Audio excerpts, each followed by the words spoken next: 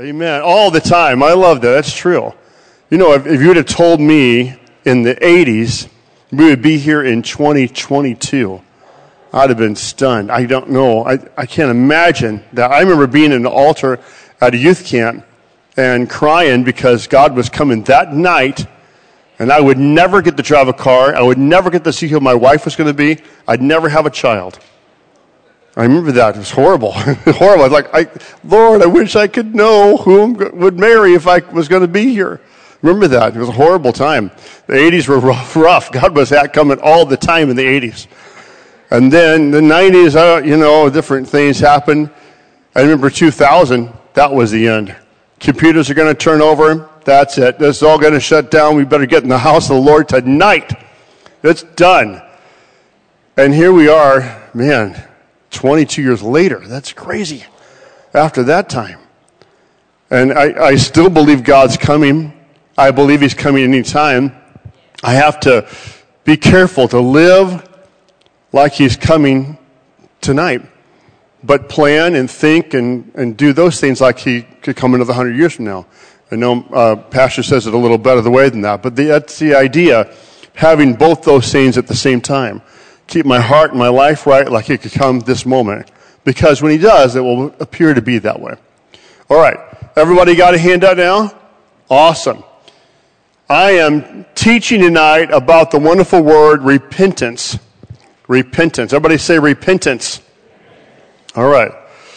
Repentance. You'll find repentance in the word in the concept of repent and the concepts involved in it all over the Bible. Pick it up anywhere and you'll almost put your finger on the word repent. Repentance involves two things, and I've kept the blanks easy for you. People that don't like 20 or 30 blanks, you only have 10 blanks tonight. God bless you. Repentance involves two things. Sorrow or grief, you can put in there. That's the first thing, sorrow or grief. You always find that with repentance. That doesn't mean necessarily emotion. It can be a heavy emotion. It can be a very much just a mental understanding of sorrow or grief. I've got to change. And the second one is a change of mind. We'll talk about that outwardly, but everything starts in your change of mind. So repentance really has two major factors, sorrow or grief and a change of mind. This Bible writer named Smith says, sorrow alone accomplishes nothing. Peter was sorry he denied Christ and he repented. Judas was sorry he betrayed Christ, but instead of repenting, he killed himself. Sorrow by itself does not accomplish what we want tonight. Sorrow is important. And we've all seen the situation, whether it's a child or an adult, say, I'm sorry that happened. I'm sorry I got caught. I'm sorry I said that. We have a lot of apologies, not apologies today from many famous people. They'll apologize, but only after someone's pointed out to them. But that sorrow by itself doesn't make the difference of repentance. There must be a change of mind. Have you ever heard of this phrase? Sorry, not sorry? Is that even in the Bible? Let's find out. 2 Corinthians chapter 7, verses 9 and 10, Paul talks about that concept. Now I'm happy, he says, I rejoice. Not that you were made sorry. He wrote a letter before chastising them for their gross sin, for the evil, wicked things that they were not only allowing in their body of believers, but proud about and happy about. But I'm rejoicing that your sorrow goes somewhere. Where did the sorrow go? It led somewhere. Where did it lead? It led to repentance. You see, sorrow by itself doesn't have to go anywhere.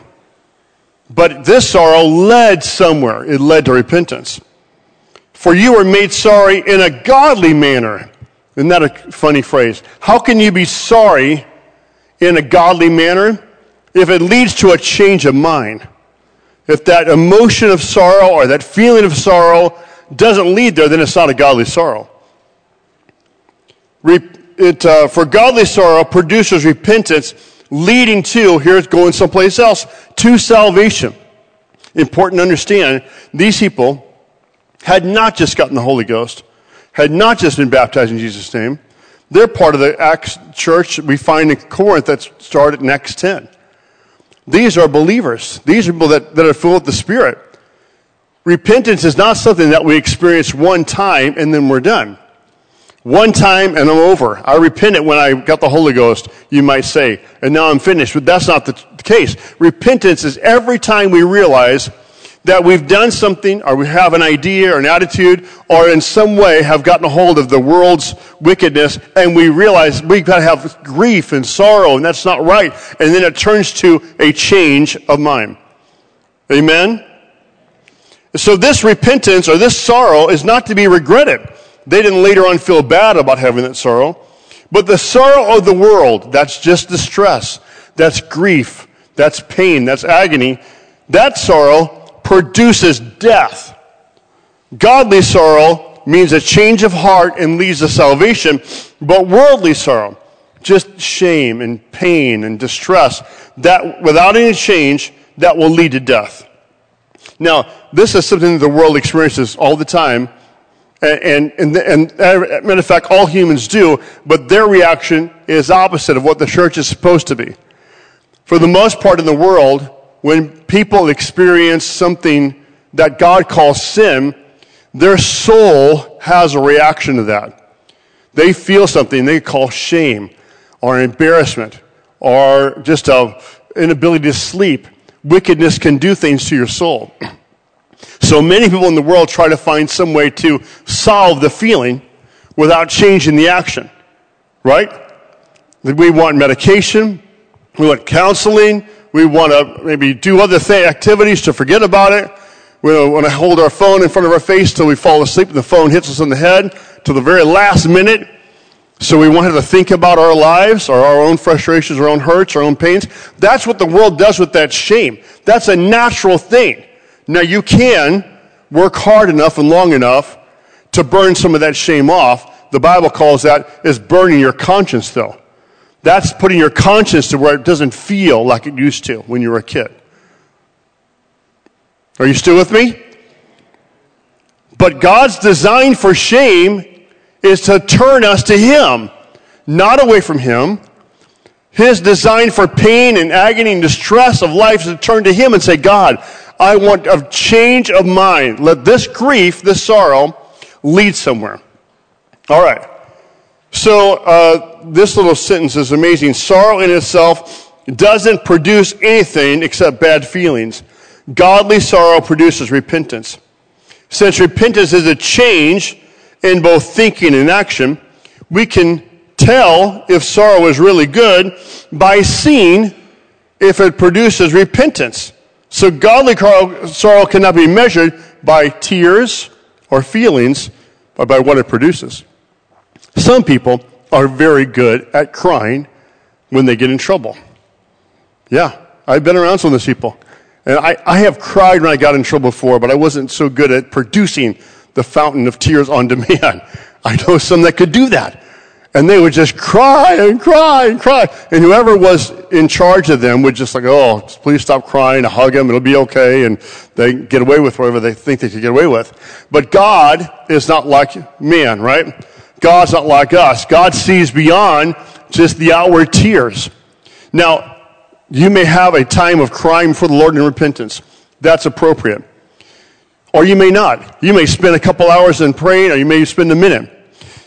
But if your heart has truly godly sorrow and grief for what God is showing you about yourself, then the thing that has to happen for it to lead anywhere is that you have to have a change of heart and mind.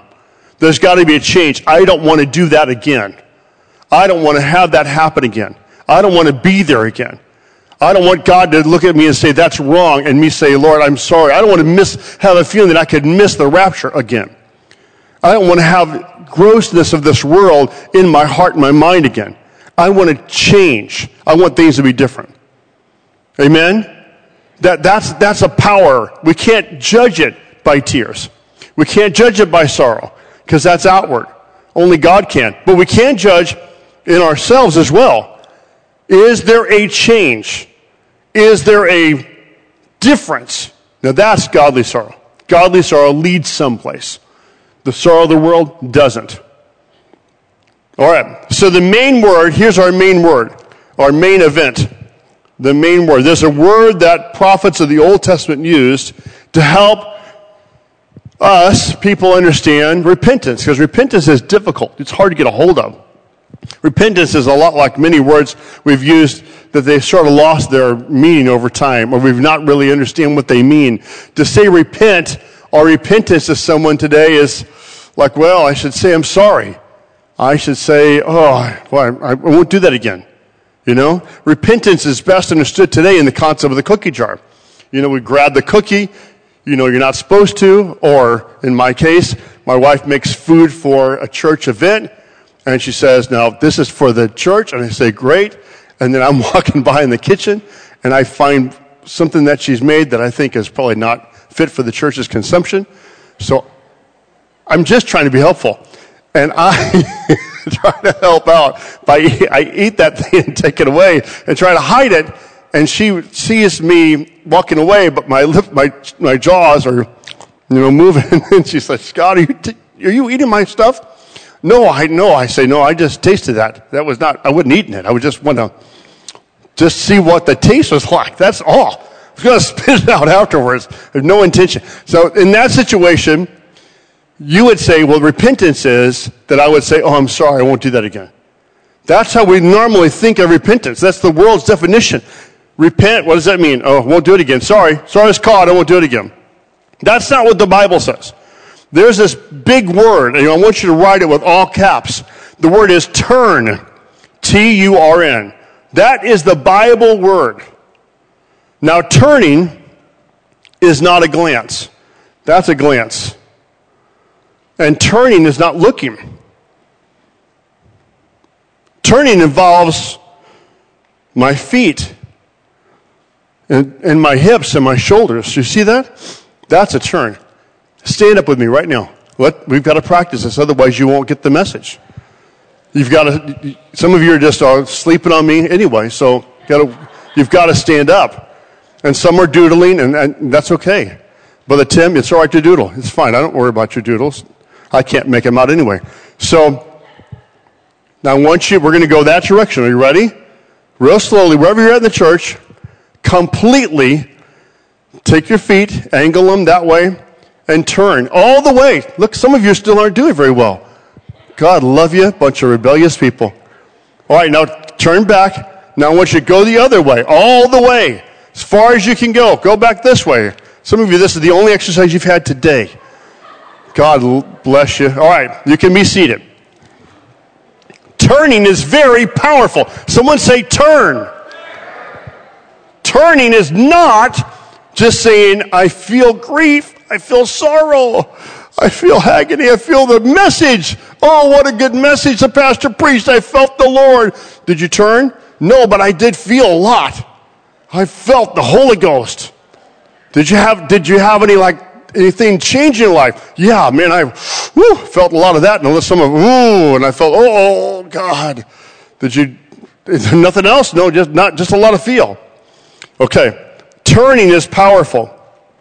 Turning takes intentionality. I was talking to my nephew Todd, and Todd said, Uncle Scott, I think it's like the only reason you turn is if you want to go a different direction. So that's obviously it's true, but that's a wonderful statement. That's true. And how often in my life have I met people with their toes pointed this direction and trying to convince me I do not want to go that way. You don't? No, I love the Lord. I want to go that way. But you're pointed this direction. Yeah, but just for right now. But I love the Lord. I want to go that way. I care about the things of God. I want to be saved. I want a family that loves God. But it looks, for all I can tell, like you're still headed that direction. There are a lot of people in church that would confess with their mouths, I love this church. And I love the gospel. And I love the things of God. And I want to do what God wants me. But what direction are you going? I'm going that direction. But you keep saying, I want to go over here. Those things are inconsistent. Matter of fact, the Bible says that with your mouth you say all kinds of good things, but your heart is far from me. Amen? It's incredibly important to realize where you're facing. Now, the question is not if you've fallen down or not. That's not the question. That's not the question if you've fallen off the path or not. Because if you're human, you have. The point is not to say, I'm going to be perfect now. It's going that direction. Even if you fall in the right direction. Amen? That's a powerful thing. If you fall in the right direction and you're 5.5 feet tall, at least you're 5.5 feet further when you get up. Maybe. Depends how that works logically. I'm not sure. Now I'm thinking about it. Where your feet be, where your head is at. I don't know. Maybe that works better. Works better in illustration than it does in pure mechanics. All right. So is it true? Let's put it to the test. Some of you like to know, is it really true? Did the prophets, did they all talk about turning? Is that really in the Bible? Here we go. Ready? Joel chapter 2. Joel says, therefore also now, saith the Lord, turn ye even to me with all your heart, and with, so bring some other things, fasting, and with weeping and mourning, and rend or tear your heart, and not your garments. That was their custom. Can you imagine that if we did that today? Someone say, I am sorry, God, and they just start popping shirt buttons. I am sorry for the way I've lived, and their sleeve just gets torn in half. They take their jacket off and start ripping it. That's how they showed sorrow, outward sorrow. But God was sick of that. He said, you're doing all this outward stuff, and it has no meaning on the inside. So I want you to tear your heart and not your clothing, and turn unto the Lord your God. Why? For he is gracious and merciful, slow, super slow, very, very, very, very slow to anger. You think about it. Jezebel, she was a wicked, horrible woman, bloody hands of all the evil she had done, evil that she had done to God's people and to some of the prophets, evil she had done by mixing the day of fasting. She proclaimed a time of fasting to cover her sin of murder. She literally used God's things for how to murder people. And the message came out, you are going to die. The dogs are going to lick your blood and eat your body. It's going to happen. And you would think, yes, that woman of any body deserves it. You would say of her, Jezebel, you need Jesus, like they say. But you would really mean it this time, because her life was so wicked, so horrible. And yet, check it out in the Bible, it took 17 years for that judgment to show up. What in the world? Why was that? Because God is slow to anger. He gives us time to repent. He gives us space to repent. Why hasn't the Lord come back since I was a kid? Why hasn't he come back since the 1980s? Because God has no desire for people to be destroyed. He said, I don't delight in the death of the wicked. He gives men and women time to repent. I am thankful for that. Are you thankful for God has given you time to repent? Thank you, Lord Jesus. He is gracious, merciful, slow to anger, of great kindness, and repenteth him of the evil, or he turns away the evil. Jeremiah said, turn, O backsliding children, saith the Lord. And Zechariah, therefore you'll say to them, this is what the Lord of hosts says. Now that phrase, Lord of hosts, is another word saying Lord of the angel armies, or the Lord of the armies of heaven. That's what the Lord of hosts. Host means the army. That's what the Lord is. Turn ye unto me, saith the Lord of hosts, and I will turn unto you. Spurgeon said, you can't turn towards God without turning from the things he's against. You can't turn towards God without turning from the things he's against. We always sing about the song about breakthrough. Remember that breakthrough song we sing? Breakthrough, breakthrough this, breakthrough that, breakthrough this, breakthrough some more. Breakthrough, breakthrough, breakthrough, breakthrough. Remember that song? I have the words a little different, but it's close. I'm close. It's almost the same thing, almost verbatim. And whenever I think about this song, Breakthrough, I think to myself, there's no real breakthrough. And so until there's a break from. Because you'll be stretched out like this trying to break through to what God has as long as you're holding on to what He's against. You're holding on to what He's against and trying to break. Why can't I get my breakthrough? You got to let go of that. You can't turn towards God until you turn away from what He's against. I pray with all my heart that this word sinks down into your spirit, that you receive the word of God. What does Isaiah say? Seek the Lord while He may be found. Call upon Him while He is near. Let the wicked forsake his way. That's interesting. So your behavior, your way, the way you live can be wicked in God's sight. Not in the sight of man, but in God's sight. And the unrighteous man, his thought. So you can be wicked in your behavior and you can be unrighteous up in here in your thoughts. And I think everybody in this building can fall into one of those two camps. Everybody. If you're human, you can fall into one of those two camps. And sometimes the same day. And let him return to the Lord, and He will have mercy upon him, and to our God, for He will abundantly pardon. Amos chapter 4 mentions 5 different calamities that God caused to happen on His people. However, they did not and would not repent of their evil ways. And they refused to call on God. After each of the severe difficulties, God says, "Yet you have not returned unto me." Listen to those 5. You have an empty stomach, God said. You can't find bread anywhere. I've allowed that to happen. Yet you've not returned unto me. God said, I withheld rain, and I sent it on a different city or a different field. And you're struggling and staggering around for water. Yet you've not returned unto me. Hey, don't go too fast, guys. I like this section. You're flipping away and flying away. Flip back for a minute. Stay with me. Come on. Okay, I got another minute, right? Stay with me. He said, this is really powerful stuff.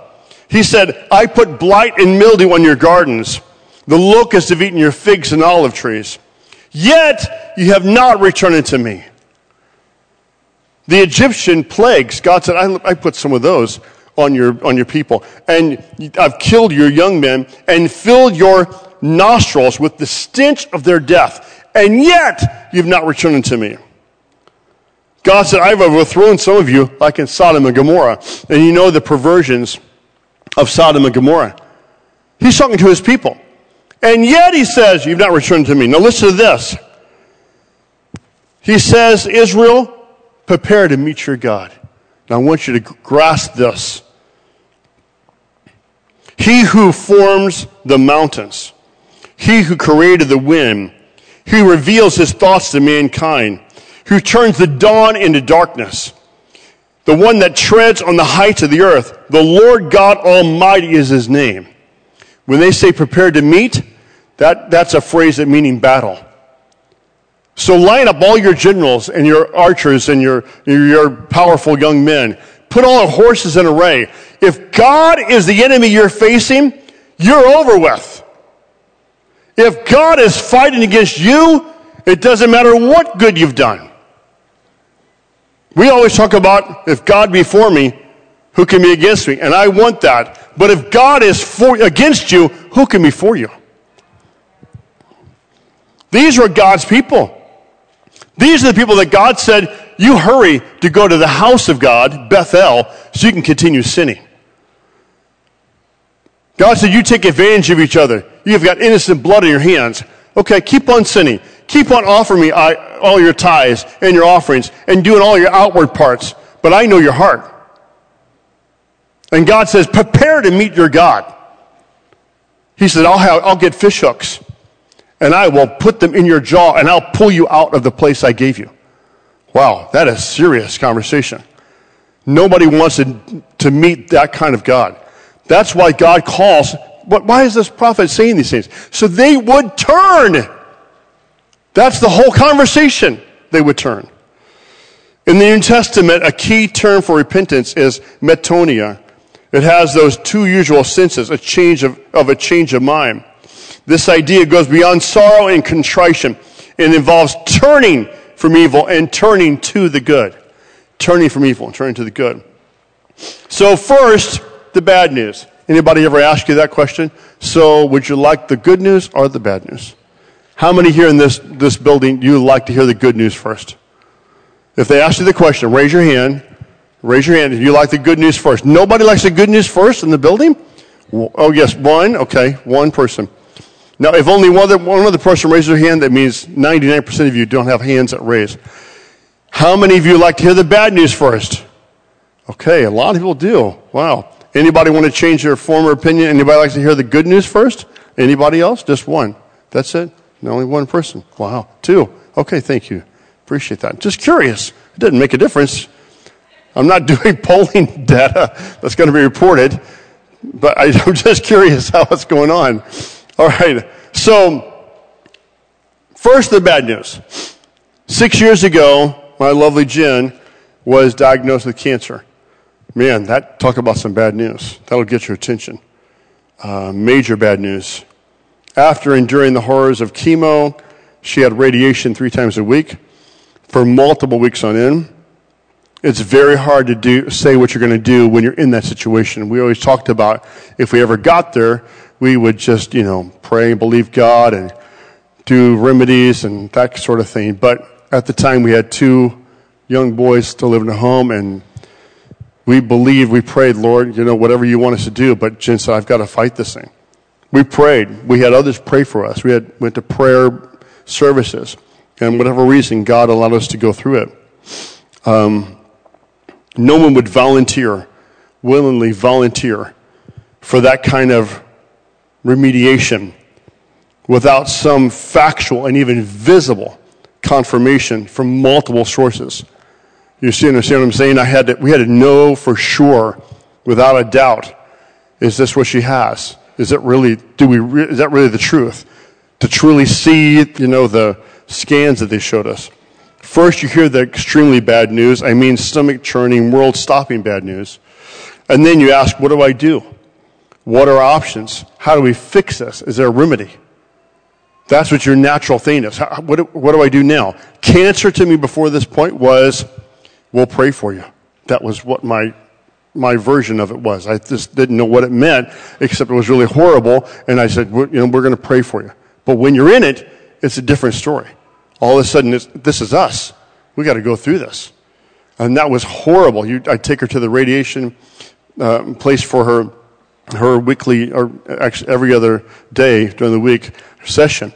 And man, it was so difficult in her throat and on her arm, and just that powerful beam killing all those bad cells.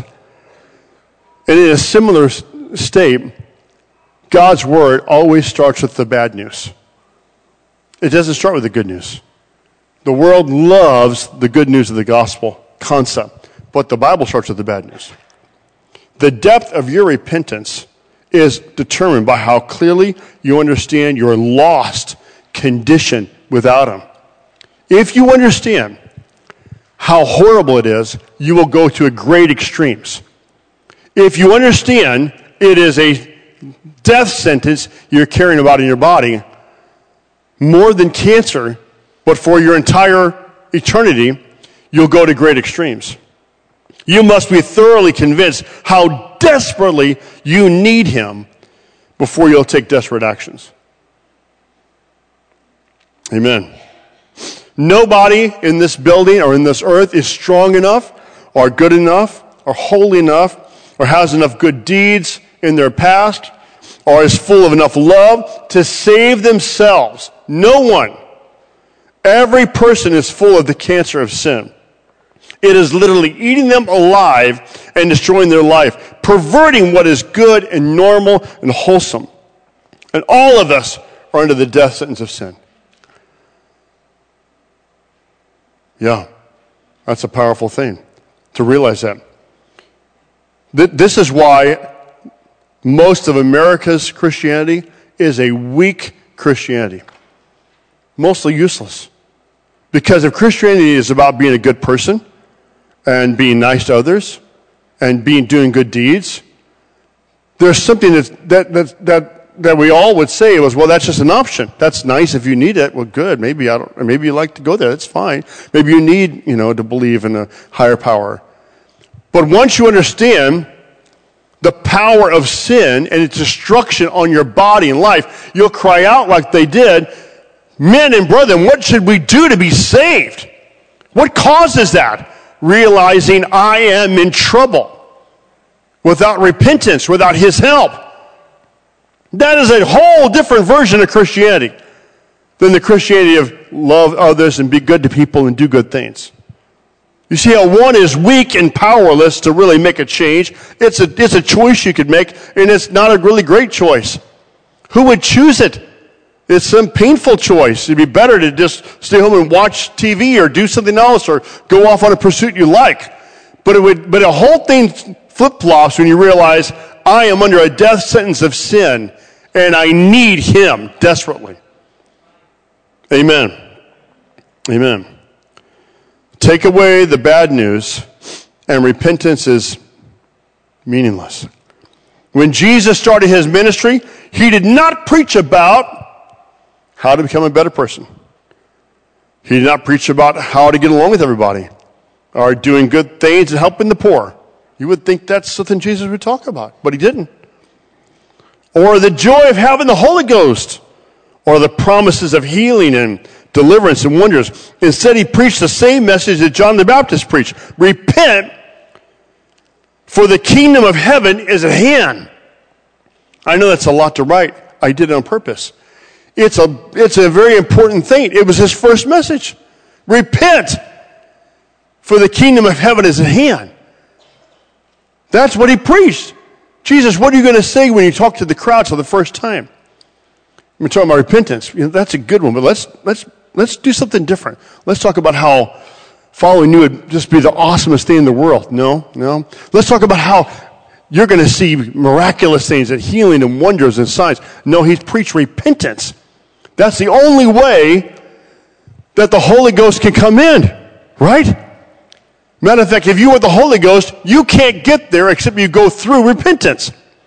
And if you've got the Holy Ghost, whether you know it or not, you must have gone through repentance. Amen. Even if you didn't have an official time to repent, or you weren't spending hours on your knees, or recounting everything you've done wrong, the moment you truly meant it, the moment you truly repented. That time when you had a change of sorrow and a change of heart and mind. I want a difference from my life. This has got to change. God, forgive me. All of a sudden, the Holy Ghost has freedom to come in. So think about this. Peter and John could have preached a different message than on Acts chapter 3.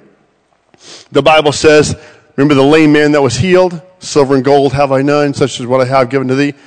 The lame man was excited. He had never had the ability to go into the temple. A physical deformity prevented him from going into the temple. And now he is jumping, bouncing, laughing, dancing, shouting, and worshiping. And finally, in between the two disciples, Peter and John on either side of him. And what a great time. People are rushing over to see what happened. You can imagine all the great messages they could have preached. We've got a crowd. We've got a group. This is happening just like Jesus said it was. They could say, God loves all of you, and he wants to heal everybody in the crowd. They didn't preach that. They could have said, you can be part of our assembly. Join us. We meet over here at Martha's house, over there, the vineyard that go in that direction. You'll feel loved and appreciated. Oh, people care about you. They didn't preach that message either. Here's the message they preached. Here's the title. Ready? You might want to put this with exclamation points each one. You are not okay. That was probably not a good message to preach. I can imagine John saying, Peter, you're losing the crowd. This is a bad one. People are not going to be attracted to us.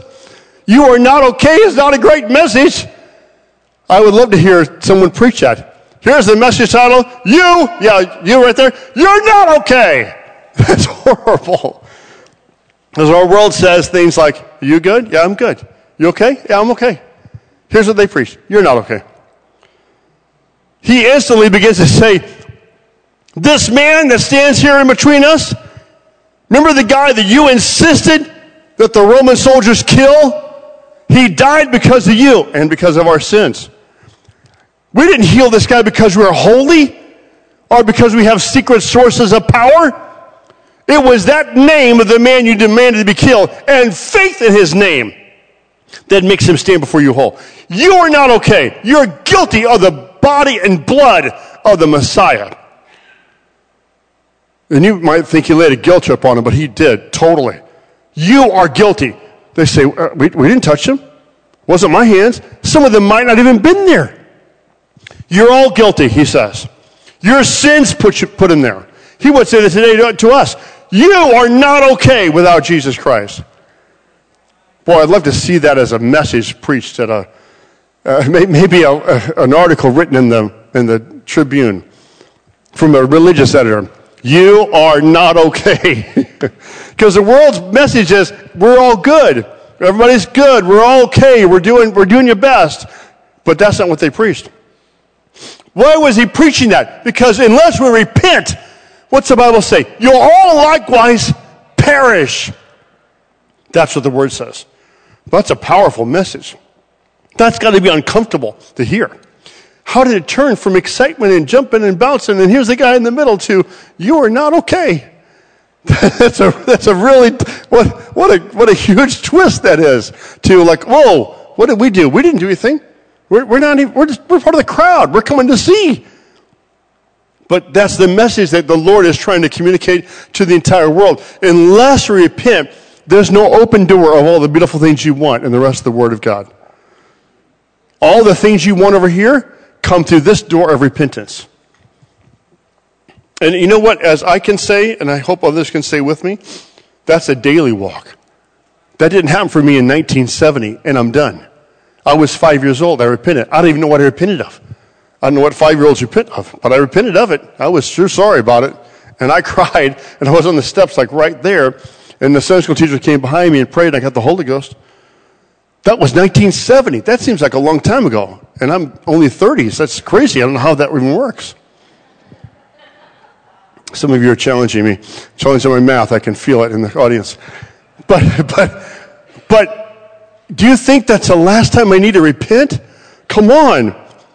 We are all human beings. We're in a world of sin and wickedness. It doesn't take much at all to get crossways with God or get off the path and realize, God, why am I over here? And I wanted to go that way. There comes a sorrow in my heart and a grief and realization. I've got to change, and I'm going to turn myself and face a different direction. Oh, Jesus, Jesus. All right, I'm closing with this last part, the good guy. It's Matthew chapter 19 and Luke 18. Jesus meets a rich young ruler, and he has a question that applies to everybody. The question is, who is good? He uses it kind of in a conversational way. Oh, good teacher, good master. Tell me how I can be saved. Good.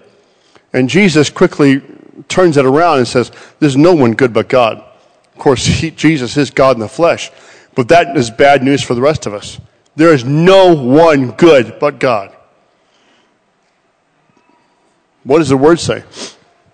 All we, like sheep, have gone astray. We've turned everyone to his own way. And the Lord hath laid on him the iniquity of us all. Yeah. Everybody needs to look at him and say, Lord, you're carrying my sin. Please forgive me, wash me, and cleanse me today. Make me new in the Holy Ghost today. So why did Jesus start, well, of all things, if his explanation, with the 10 Commandments?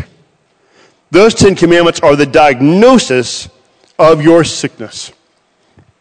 And by the way, he only mentioned 6 And if you'll notice real carefully, Jesus only talked about the 6 that relate to how you and other people connect. The 4 that talk about how the rich young ruler connects with God, he didn't mention those. And I have a feeling that the rich young ruler was doing pretty good with people, but not so good with God. And ruler, in this phrase, means religious leader. So it's always funny that when Jesus comes in contact with those who are religiously in power or important religious people, those are the ones that struggle the most with Jesus, right? Those are the ones he says the harshest things to. Jesus doesn't mention the other ones, just mentions those 6. So here's the thing. Unless you understand that you're hopelessly lost on the basis of your own goodness, you'll find no use for the gospel.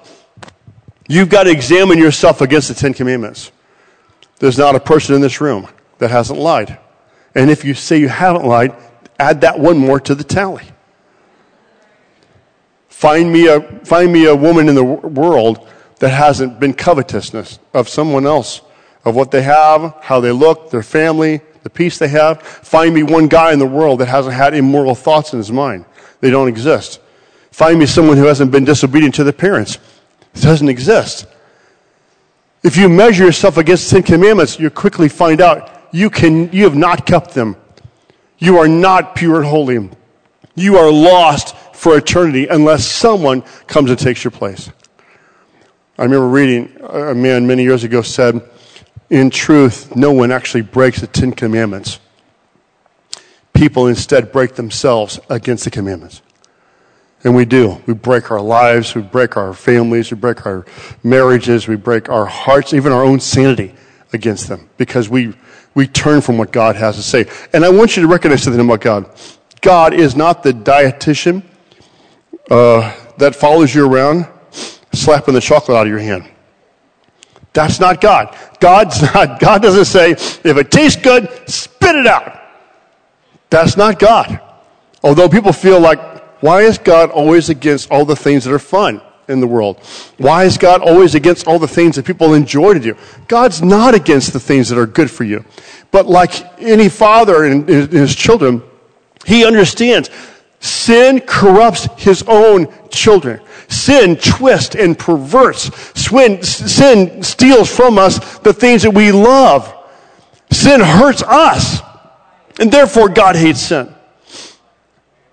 Sin separates, ultimately, God's most wonderful creation that he loves from him. Sin pulls you away. Sin brings darkness and not light, so you can't even see clearly. Sin can blind you to the fact that how much God loves you and he's calling your name. If you examine yourself against the 10 Commandments, that's what Jesus did. He showed us an example that all mankind have got to start with the bad news, that there is no good guy except him. If you could walk into the throne room of the Lord Almighty right now, your excuses, your justifications for your sins would wither and die in your mouth. All of your comparisons between you and other people and what they could get away with, can't get away with, would vanish. You would quickly realize that not only is he a God of love, but also he's a God of pure righteousness and justice. Isaiah was brought by vision into the holy place. He saw the angels. And the angels had to cover their faces in the presence of God. The prophet says, I am undone, or I am uncovered or exposed. My heart is exposed. I'm a man of unclean lips. That was a reaction from the prophet of God in God's presence. Quickly had to just confess it. I need God. When Daniel saw an angel, Daniel lost his strength to stand up. Laid on the ground like a dead man, angel had to give him strength to at least get to his hands and knees.